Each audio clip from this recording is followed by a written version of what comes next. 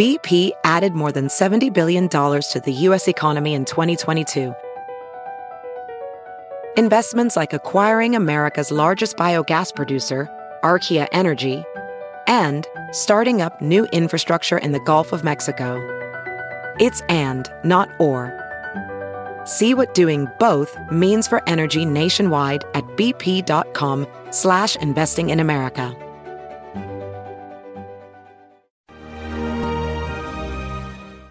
Hi there, everyone. Good afternoon. Judge Andrew Napolitano for Judging Freedom. Today is Friday, June 17, 2022. It's about 2:20 in the afternoon on the East Coast of the United States.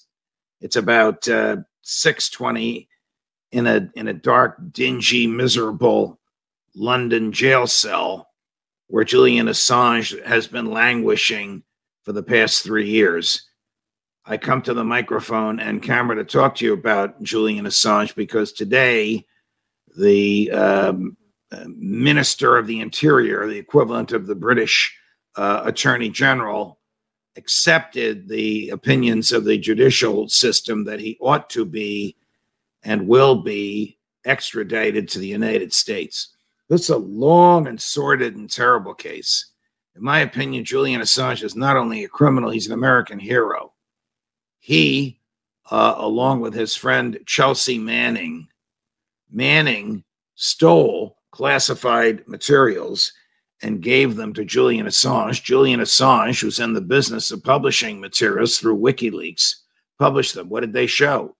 They showed that the United States knowingly killed and laughed about killing civilians in Afghanistan.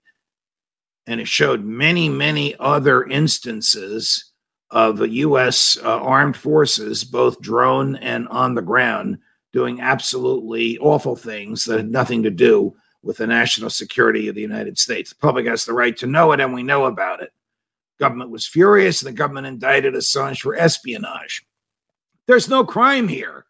Under the Pentagon Papers case, where Daniel Ellsberg stole secrets from the Pentagon, which showed that LBJ's generals were lying to LBJ, and LBJ was lying to the public during the Vietnam War.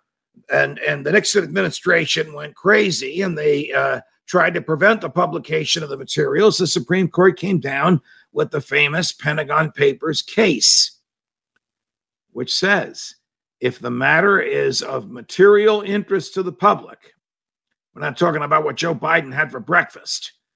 We're talking about the people George Bush entrusted with the power of the government to kill. If the matter is of material interest to the public, it doesn't matter how the publisher acquired it. The publication and the publisher is immune from prosecution and from criminal liability. The thief is not immune.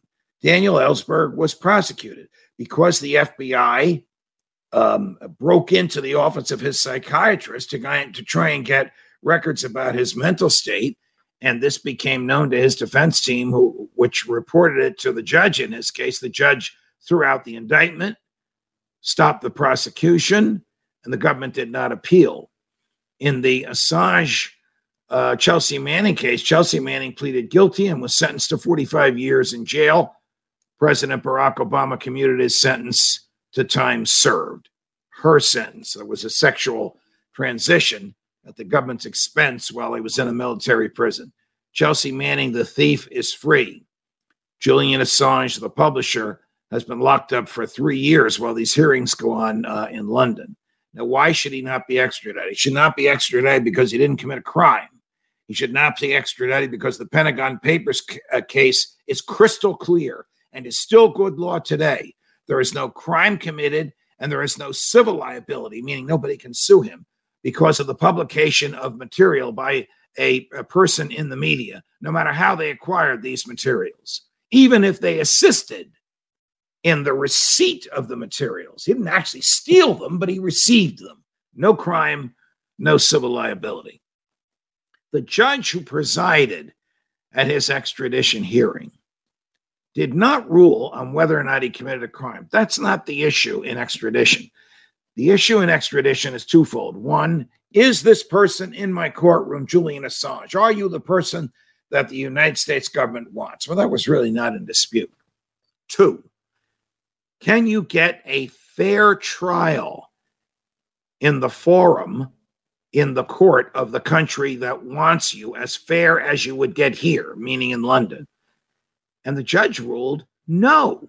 The judge ruled he wouldn't survive to get a fair trial. Why? Because before he was arrested, while he was living in the basement of the Ecuadorian embassy in London, which is Ecuadorian property, so the London police could not go on the property to get him, he was the target of an assassination by the CIA, acknowledged by the CIA. So let me get this straight. The United States Department of Justice wants to bring him to the U.S., and the CIA wants to assassinate him. And the British government thinks he'll be safe here. What a farce. What a travesty of justice. Now, this is not the end of the road. There's one more appeal in the British system, and then there's an appeal to the European Court of Human Rights, to which Great Britain is still subject. Please, God, this guy has suffered long enough. He's a hero of historic proportion. He should be free like the rest of us. Judge Napolitano for Judging Freedom.